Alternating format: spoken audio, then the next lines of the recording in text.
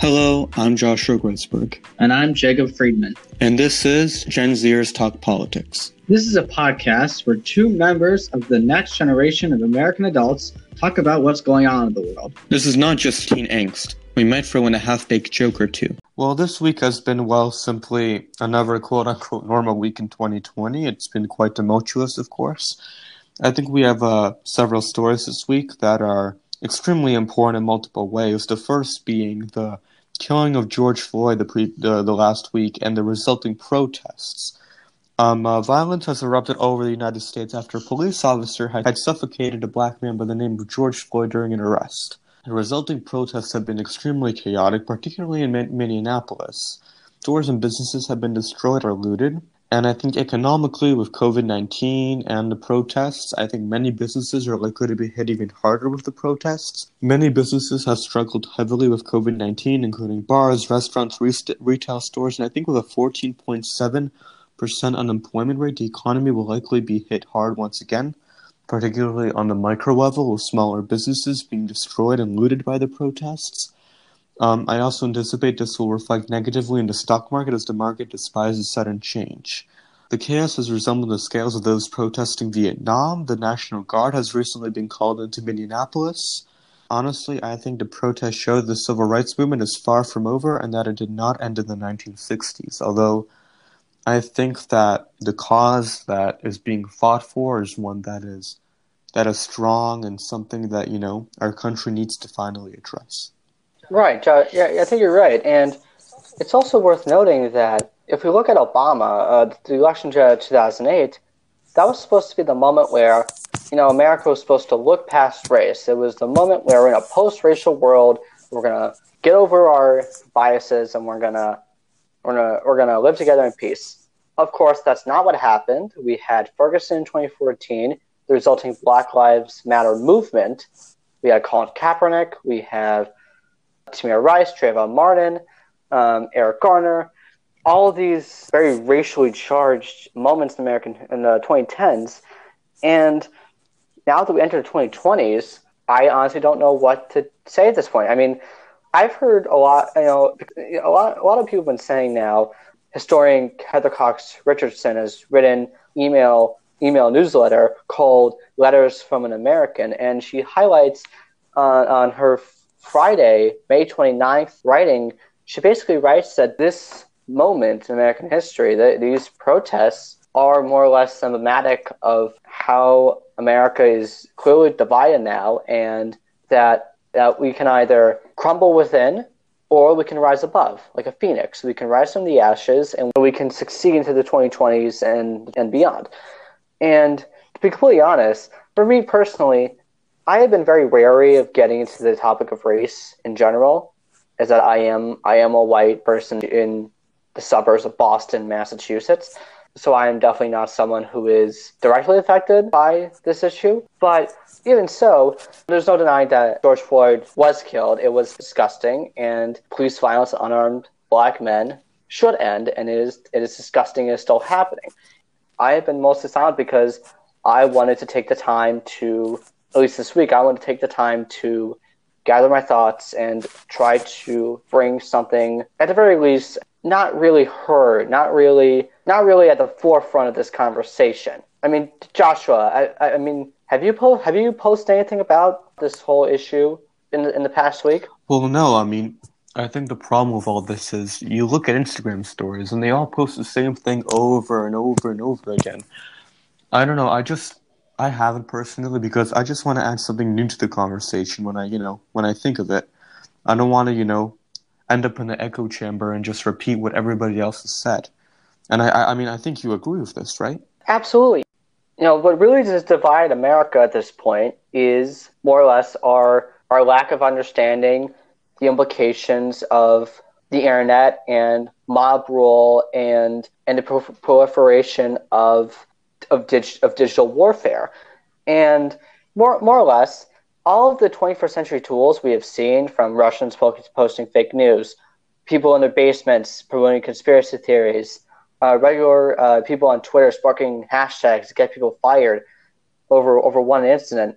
I mean, no matter what you believe on any of these issues, it is dividing America further. We as America, are not able to fully comprehend that with the age of the internet, that we are all people, that we all have lives, we all have dreams, we all have hopes, we all have issues, we all have our personal struggles, and that more or less these issues of race and social movements are not even necessarily entirely political, but personal. And no matter what side you're on, no matter what you think what should be done about these issues, scapegoating and calling out entire segment of population, it isn't very constructive. The number one rule of politics in general is that you need to bring people in. You need to bring people into your side, or at least you need to at least make the general public not hate what you're doing. Because no matter, you can have the greatest cause in the world, but if you accomplish that by kicking puppies, people are not going to sign up for your organization. They're going to go to someone else, or they may turn against your issue entirely.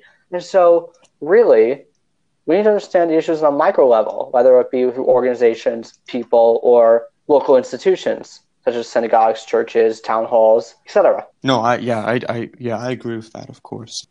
I mean, looking at all these other stories of the week, a theme we've all seen is that Richardson is right. This is a watershed moment in American history, and that we are divided, but we have the ability to go forward and solve these issues together. Whether it be social media or China, we need to take the time to actually look at the world at large. We need to look at what the situations, and then we need to look at ourselves. We need to look at ourselves and how we express our opinions and how we actually act on our opinions. I think the main difference between the civil rights movement of the 1960s and the social movement today is #Black Lives Matter has become something you can very easily spread around. And I think you can see a level of coordination that we've never seen before in terms of movements such as the protests of social media.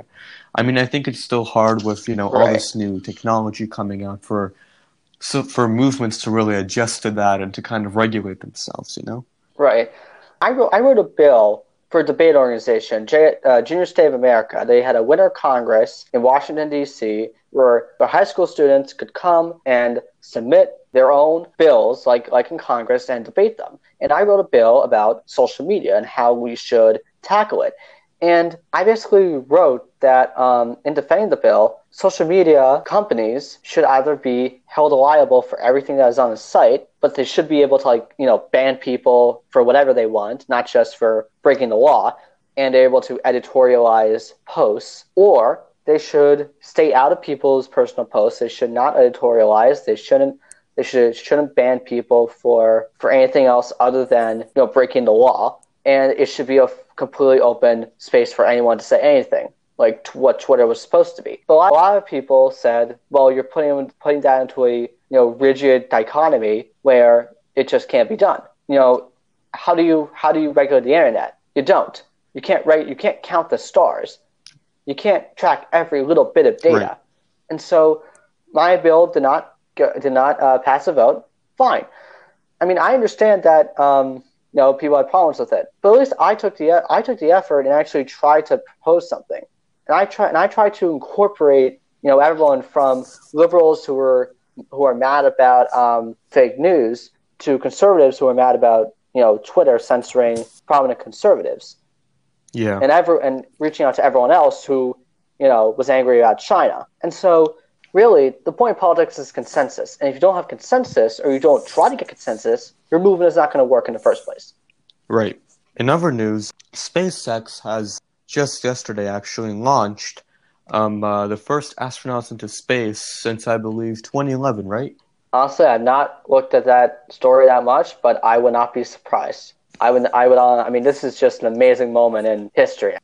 I understand why Elon Musk is so hyped up about this. This is just an amazing moment for humanity in general. Yeah, one must think about the ambition that goes behind Elon Musk's mind as to have the capacity really and the ambition to launch people into space.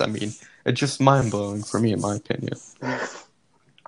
We may be divided on issues on Earth and issues in the cyberspace, but we all know that the real frontier is outer space, is the going to Mars. Have you ever seen the film The Martian? Yeah, I've seen that film, yeah. Yeah. Is that how you think life on Mars will be? I don't know, but the whole film was, remember the whole film was about, the Chinese and the Americans working together to save the astronaut played by Matt Damon who was stuck on Mars. Right. That's the kind of world we all want to live in at this point. We have our political differences, but at the end of the day, we are just people. And, no matter what any of us really believe, we all look at the same Earth. We're all reaching the same goal. We all just want to live our lives in peace. I actually watched the launch. Didn't it get delayed or something? It got delayed. It got delayed to yesterday, Sunday. Yeah, I remember watching it. Where was it, Florida? I think so, yeah. I'm not sure, though.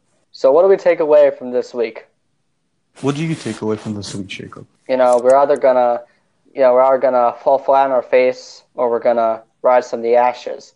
But if we do fall flat on our face, we should just take a rocket trip to Mars. Yeah.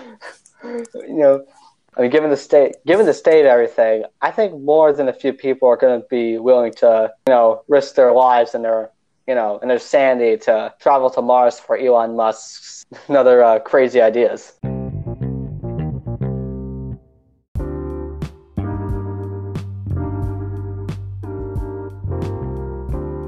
And that concludes this episode of Gen Zers Talk Politics. Be sure to follow us on your favorite podcast hosts and send us questions about anything regarding the news, because your questions make this show. Thanks for joining us, and we hope to see you next time.